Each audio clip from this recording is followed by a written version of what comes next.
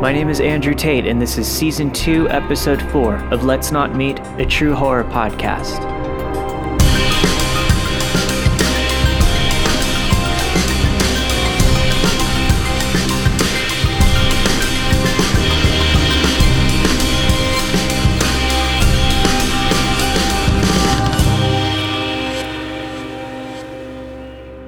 Throughout high school, my cluelessness and naivety rarely got me into trouble. In fact, I firmly believe now, as an adult, it probably saved me from a lot of potential misfortune. That doesn't mean it didn't also contribute heavily to a close call that I had with a real-life monster. Our math teacher, sophomore year, I found particularly annoying. One of those educators who always seemed to kind of be put out that she had to teach a class and made comments about how she felt like she was always babysitting. One saving grace was that my best friend Nick was in my class. I remember being grateful that I had a friend in class who would not only provide me with a sense of familiarity, but also was quite gifted with numbers, and I figured it could help me ace my math course, for once. On the first day, Nick and I walked to class, and when we saw that the room was set up with chairs and sets of 2 around the room, we were pleased and immediately sat down next to each other. Once that teacher entered, however, our hopes were dashed. She immediately organized us in alphabetical order, and Nick was now 2 rows behind me. On the other hand, there was no one next to me, so I thought, hey, I'll take it. About 15 minutes into class, the door opened behind me, and when the whole class turned to look, in walked the school weirdo. He was a tall goth kid who wandered the halls blasting metal from his headphones, never speaking to anyone, and gave off a very finite, fuck-off vibe. His hair was dyed black, he had piercings and tattoos, and those unforgettable Jeanco jeans. You know the kind. Our instructor asked his name, and when he stoically lifted his class schedule up so she could read it, she directed him to his chair. He sat next to me, not saying a word, music still blasting. He eventually shut off his headphones, removed them, and pulled out a pen, but no paper.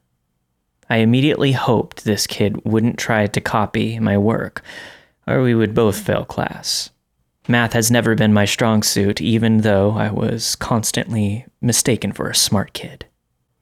I don't remember how it happened, but over the next few weeks, we exchanged a few words, greetings at the beginning of class, updates about our weekends, and never more than what you would normally consider to be pleasantries between acquaintances. His name was Paul, and a few weeks before Christmas break, he confided during class that he was in love with me.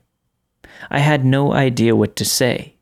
We weren't friends. We didn't hang out together outside of school, had never exchanged phone numbers, hadn't ever even waved hello in the hallway. How was he in love with me? Even though I had noticed his bright blue eyes and straight, intensely white smile, I hadn't ever thought of him that way. Hell, I considered it a great improvement that I wasn't completely terrified of him like all the other kids were. Even still, I blamed myself. I must have done something to make him think I was interested, or that his feelings would be welcomed. I can't remember if I was more kind to him during this interaction than an adult version of myself would have been, because I viewed directness as being rude, or if I was still kind of scared of him. For the next 18 days of school before Christmas vacation, Paul asked me to be his girlfriend. Every single day he would ask, either during math class or on alternating days when we had different schedules. He would wait for me outside my British literature class and follow me to French, asking me over and over, begging. My friend Nick eventually became concerned and began walking me to class as much as he could. When he was otherwise engaged, he would send another one of our friends to look after me. It didn't deter Paul in the least. 2 days before break, my best friend and I came up with a completely juvenile plan to solve the problem. I would say yes to Paul the day before break, and then break up with him 2 weeks later before school started again. He would get to call me his girlfriend for that time. I wouldn't have to see him, and everyone gets what they want, right? I enacted this plan, and it seemingly went off without a hitch. I did have to make the sacrifice of giving Paul my phone number, not considering any future issues this might cause. He called me every day and texted me constantly. I wouldn't always answer, and I would state that I was busy or got in trouble or had to turn my phone over to my parents when I did. I eventually ramped up my indifference and avoidance towards the end of the break and finally told him 2 days before we were to return to school that I didn't want to be his girlfriend anymore and that we were over. I hung up the phone. I felt guilty for being so callous, but it had to be done. It was like ripping off a Band-Aid. I went to school the following Monday, and after first period was over, I walked to math class with Nick, who was none too pleased about the plot my girlfriend and I had contrived to carry out. Everything seemed normal, aside from when I sat down next to Paul. He didn't look up or say anything to me. His In Flames record was blaring from his headphones. As the class started, the music turned off and he took out his headphones. Wanting to potentially test the waters or apologize in some small way, I sort of nudged his arm and said, "Hey, how's it going?" He jerked his arm away, as though I had burned him. And after he sat staring forward for a minute or two, he looked at me and said, "I love you, but that's never going to be enough for girls like you." He reached down into his shabby black backpack that was sitting on the floor, propped up next to the legs of the desk. He came back up a few seconds later with a paperclip. I sat looking forward but watching him out of my periphery. He unfolded the paperclip into a straight wire, rolled up his sleeve, and started cutting himself. Cutting might not be the correct word for what a paperclip does to your skin, but in any case, he sat there for a while, sawing at his arm with the pointy end of the paperclip, and then quickly rolled his sleeves back down. I was completely freaked out. When the bell rang and class was over, Paul got up quickly, grabbed his bag, and then while turning to look back at me, rolled up his sleeve and shoved his forearm in my face. My name was now carved into his skin. Finals were over 2 weeks later, and the new schedule began the following semester. I didn't see Paul much after that, aside from the few times in the hall when he would be sulking in the black hallways under the stairs with some other goth metal kids. I figured it was over. 6 years later, I was at work one day when my phone rang. It was an area code from a neighboring town about an hour away. I ignored it, thinking it was a debt collector or a wrong number. It rang again and again and again. I finally stepped out of my office aggravated and answered. "Hello? Hey, it's me." "Who?" "Look, I'm kind of in some trouble. If I sell my truck for some cash today, can you come get me and we can just take off somewhere? Please?" "Wait, who is this?" "It's me." "I don't know who the fuck this is." "It's Paul." I was completely dumbfounded. I hung up. He then texted me the same message, asking for help and telling me it was time for us to run away together. I told him frankly I had no idea why he would think that this was something I'd be into, since I hadn't even talked to him or seen him in such a long time. He seemed irritated with me and started explaining about how I had always been the one, as if it would trigger some long dormant passion for him I had simply not yet realized. He even told me about how often he spoke of me to his long-term girlfriend, and when he decided he could no longer fake it, after 2 years with her, he concocted a story about an illicit affair he and I had been having behind her back. He figured this fabrication was the most logical way to rid himself of her affections permanently. I was shocked. I was scared. He had fictionalized an entire relationship between us, full of stories and romantic meetings. An unrequited love story that we had both been waiting anxiously to make work one day when the timing finally allowed. Now I was being called upon to make his fantasies a reality. Thankfully, I remained firm in my resolution to ensure beyond a shadow of a doubt that he absolutely understood that I was not interested. I was sick of this shit. This time he would understand that no amount of courtship or time was going to change the way I felt, or rather, didn't feel. I texted back, "Paul, I'm sorry that you seem to be having a rough time. I hope you can figure things out, but I want nothing to do with whatever you're involving me in. I apologize if I've given you any ideas that I'm interested in you romantically. I want to be clear, I am not. Please do not contact me again, and good luck with everything." I was proud of myself. I even called my phone service provider to have his number blocked. This was back in ancient times when you couldn't do it yourself. I moved on with my life, got married, moved north of the city, and forgot about Paul. Last year, I received a text from Nick. "Holy shit, have you seen this? I had to make sure it wasn't you." What followed was a link to a news story. I clicked on it. Paul had been arrested for kidnapping a woman from a Starbucks, driving her around while sexually assaulting her multiple times. While stopped at a gas station, the woman was able to mouth for help to an attendant, and the police were called.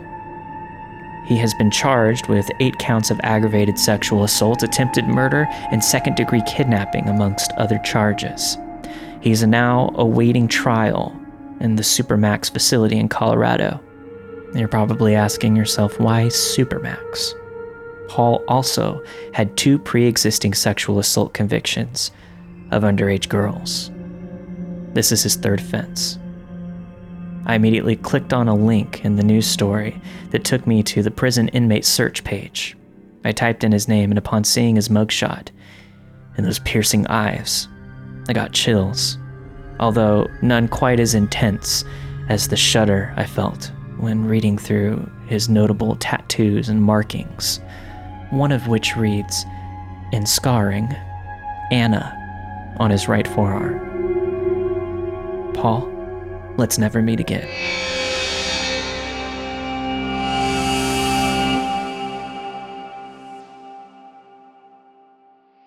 When I was about 14, I lived in a small town. My dad was there on a temporary assignment. It was the summer of my 8th grade year, and we were about to move back to the city. I had a friend, Lawrence, who I met at the local middle school. Since my family was leaving in a couple of weeks, I stayed the night over at Lawrence's house. Lawrence was a cool guy, but always tried to act tougher than he really was. That morning, Lawrence tells me that he found a cave in the woods about 2 miles out and said, "We should go exploring." In my naive 14-year-old mind, I thought it was a great idea. I mean, what was the worst that could happen? It's also important to note that my friend had not been inside this cave yet. So we went to the location. It's pretty far into the woods and very hidden. When we walk in, we discover that other people had been there before. We see beer bottles, potato chip bags, and other convenience store junk. Then a little further into the cave, we stumble upon this one area. This is when my nerves started jumping. The area had a putrid smell and was lined with garbage. I saw a few needles. At the time, I didn't know what they were for. Then I saw a grocery bag that seemed to be their portable outhouse and a makeshift bed.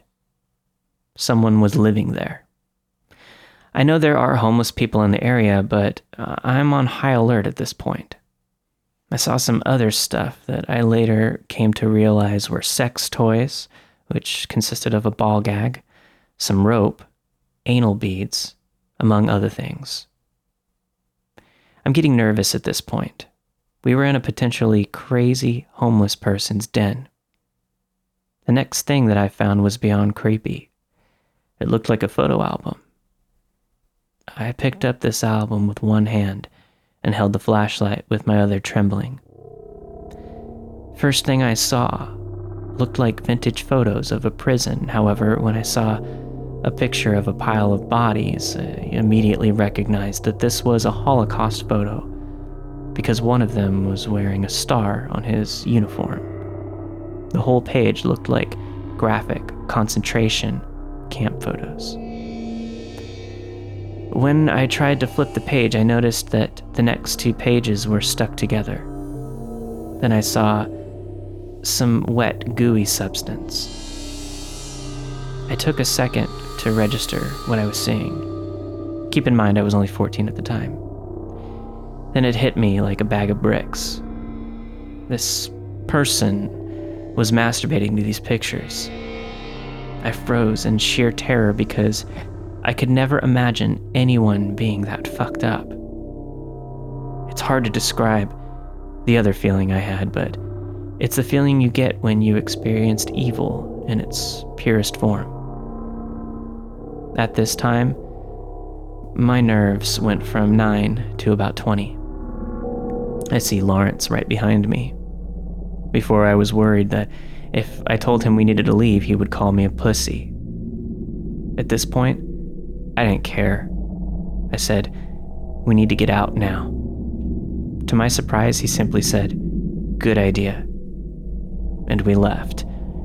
I didn't stop running until we got home.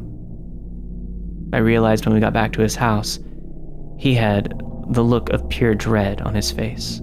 I told him about the book, then he told me what he found. It was another photo book with pictures of women, gagged and bound. There was also a picture that looked like a child with a badly burned face. He then heard the sound of someone coughing and moving further down into the cave. I didn't hear it. That's when he came over to me and was about to tell me we should run. We finally told his parents later that day. The police were called, but the only thing that they found was trash. Naturally, nothing came of it.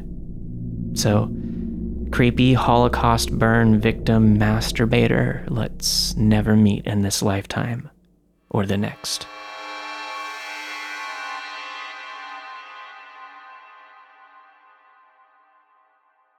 This happened to me about a month ago.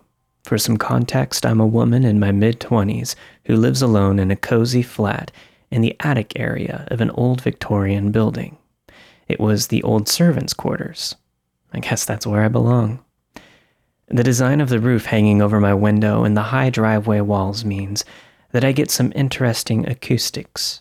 During the night, when it's quiet, the sounds bounce up from the whole long street, even from out of sight, and I can hear the footsteps and conversations of passerby as crystal clear as if they were in the room with me. Yet standing down on the drive, you can't hear them at all. It was almost 4 a.m. and pitch dark outside. I had been finding it hard to sleep properly the last few nights, so I was still up and pottering around in my PJs with the lights on. I had a window cracked and the blinds half open to get some fresh air in. I usually keep them closed if I have a light on at night. You can see right up into the room from the street and the houses across, which I sadly did not realize for my first couple of months while living there. Sorry, neighbors, if you saw me dancing around and cooking in my underwear. However, I was so flustered from not getting to sleep and desperate for air, I thought everybody else would be snoozing. I had done the same thing for the previous 3 or 4 nights. Sleepless nights. I had just made some tea and settled down to read a book when I heard my door buzzer ringing. I remember thinking that it was odd that I had not heard anybody approaching, as I was just sat by the window, but I brushed it off as being sleep-deprived. Nobody who visits me ever rings the door buzzer. They call me on my phone. So I grabbed my phone to check if I had missed something from a friend or family. No, there was nothing. I ran to the window to look down at the porch, but unfortunately I could only see the steps leading up to it. The motion sensor light was on and I could hear a strange scuffling noise, and then some thuds. I figured somebody had called the wrong flat by mistake and was probably drunkenly stumbling around. Even with my rational explanation, a strange sense of unease overwhelmed me. I felt on edge after I heard the thuds and turned my lights off so that I could gawp through the windows and the blinds without being seen. But unfortunately, I couldn't see much. After a few minutes, the noises stopped and the motion sensor lights turned off. Although I didn't see anybody come back down the steps, I figured I'd either missed them in the dark or the person they were looking for had let them in. After 20 minutes or so, I relaxed and turned my lamp back on to potter around again. About a minute later, my buzzer rang again. This time it was ringing repeatedly, as if someone was aggressively holding the button down. I froze and stared at it for a while, unsure of what to do. It was starting to get annoying, and I'd begun to worry that it might actually be somebody I know who needs help. Why else would they be ringing my door past 4 a.m. in the morning? I plucked up the courage to answer, albeit with a shaky hand. Hello? No reply. I hear somebody breathing heavily through the phone static. It sounded like a man. Who is this and what do you want? Again, no reply, just heavy breathing. I hung up, thinking that they'd got the wrong flat or the telecom was playing up again. I stayed by the wall phone for a few moments, staring at it, unsure of what to do. The buzzer went off loudly again, and I about jumped out of my skin as I was so tense. Who is this? Why do you keep calling me? All I could hear was static again, thinking that I was getting knocked down gingered, and this is ding-dong ditched for my US friends across the big pond. I went to hang up the phone again. Just before I did, I could hear a muffled voice, and I whipped the phone back to my ear and demanded to know who it was. What was that? I asked. Let me in. Huh? Who are you? Let me in, please. Please. His voice starts breaking into panic. I'm not letting you in. You haven't said who you are. There's people coming to get me. They tried to jump me and I ran away. It's not safe out here, please. You've got to let me in. Let me in. Help me, please.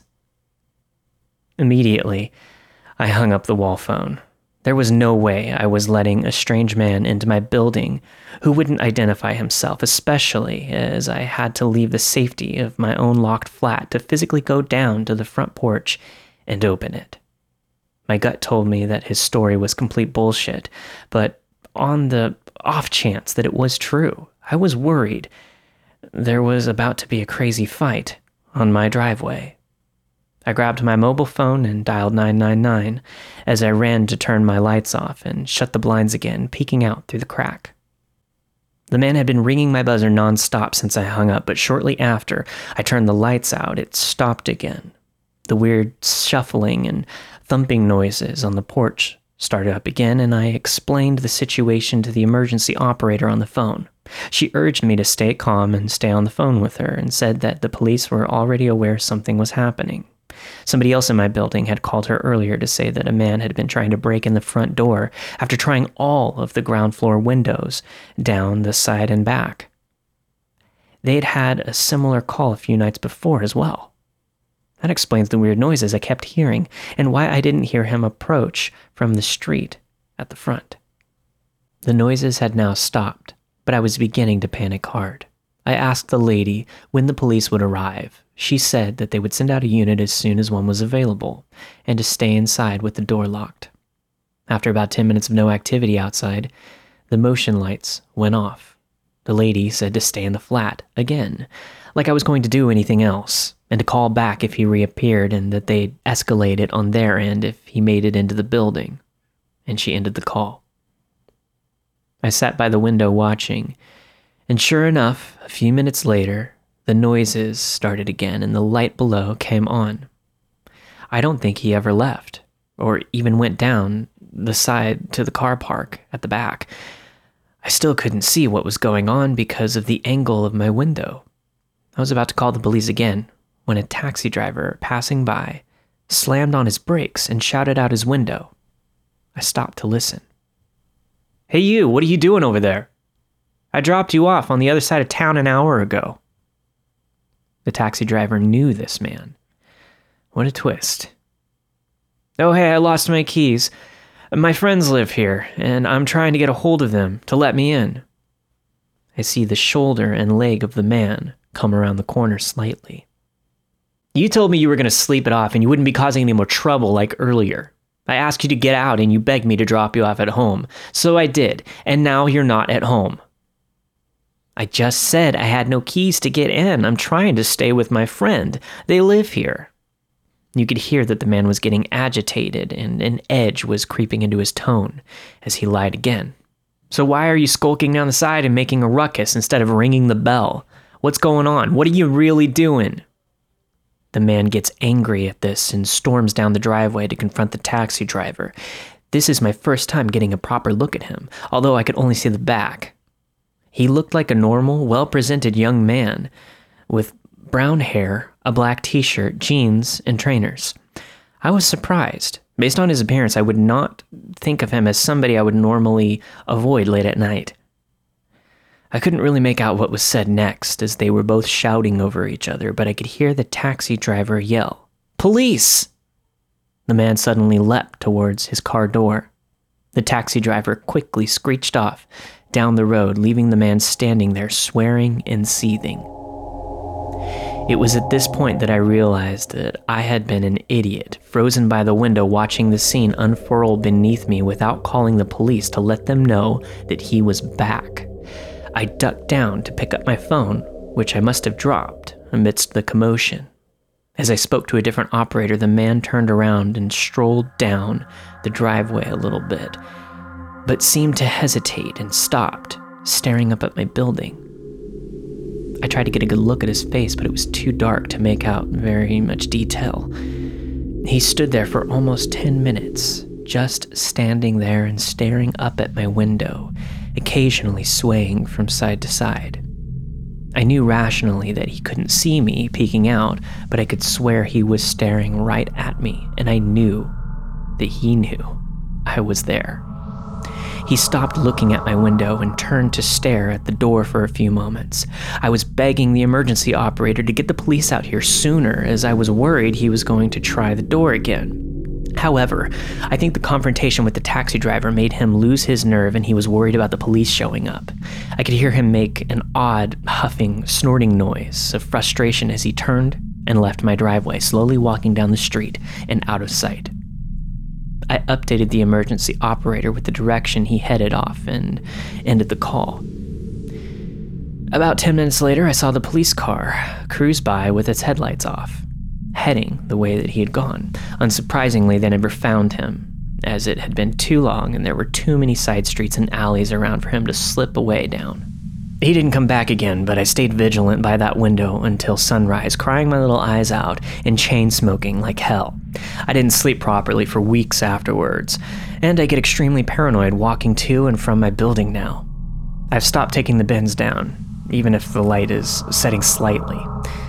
Luckily, I'd already begun the process to move elsewhere for unrelated reasons, so I have to live here for a couple more weeks before I move to a big house with some friends. I liked living on my own before this. Now I'm very grateful to be losing my privacy to have some backup. Shout out to the brave taxi driver who stopped to confront him. You were more helpful than the local police, and I don't know if he would have left if you had not scared him off. I wish I could ask you what the hell happened when you met that man earlier that night. So, strange man trying to trick me into thinking that you were in danger so that I would let you in. Let's never, ever meet.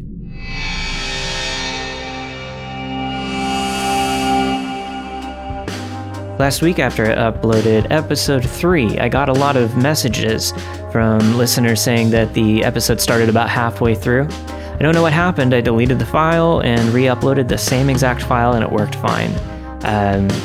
No problem with my podcast host there. It was probably just some kind of error.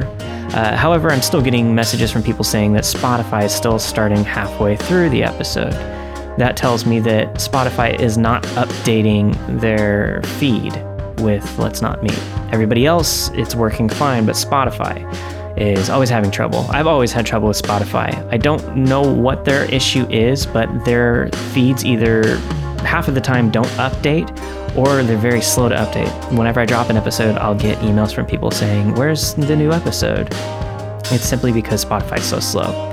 I don't recommend Spotify as a podcast platform simply because of the issues with updating feeds, and also they're very selective with who they even allow on their platform. They have every right to do that, but that doesn't mean that I like it. There's a lot of podcasts that I listen to that I can't find on there, so I just don't use it. But if you do want to continue using Spotify and you do want to hear that episode, just head over to letsnotmeetpodcast.com and you can download it directly there, or you can try another podcast app. Most other third-party podcast apps use the iTunes feed to update everything, so it should be fine. I downloaded it from my app. I use Podcast Addict and it worked just fine. With that out of the way, this week you have heard from listener Annabay87, the one who got away. And then you heard A Very Sick Person Living in a Cave by Reddit user Pedo Stabber. And finally, Let Me In by Emma the Junicorn.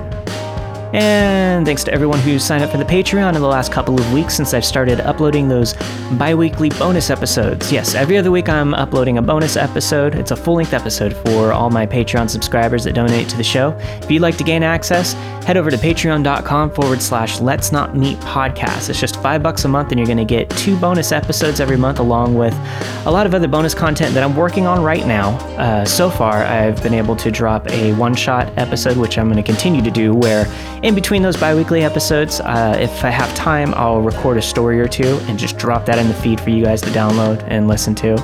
I have a lot of other projects in the works that I plan to do for the Patreon. So head over there if you want more of the piecast. It sounded like I said piecast right there. Maybe I did. I've got pie on the mind. Maybe I should start a podcast where I rate and review pies that my mom makes for me and my wife. That's probably why it's on my mind. I had dinner with my parents last night. My mom brought us this chocolate torte pie that she makes, and it's the greatest thing. Maybe it's just on my mind and I need to go get a piece of pie. So I'm going to head out, guys, and leave this in the episode because I don't feel like editing anymore. I'll see you guys next week for a brand new episode of Let's Not Meet, a True Horror Piecast.